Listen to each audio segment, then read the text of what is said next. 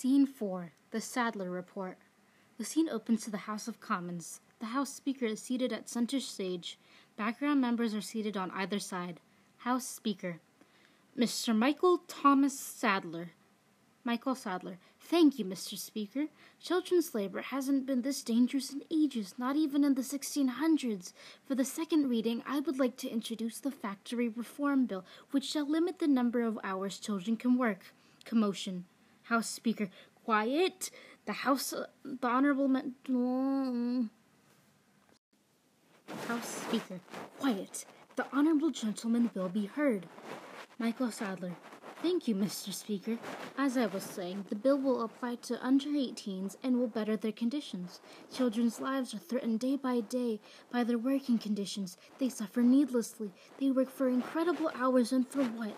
To protect these children, we must pass this bill. He sits down. House Speaker. Thank you, Leader of the Opposition. Opposition Leader. Yes, thank you, Mr. Speaker.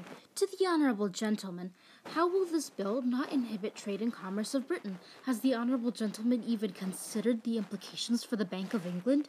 Curtains close.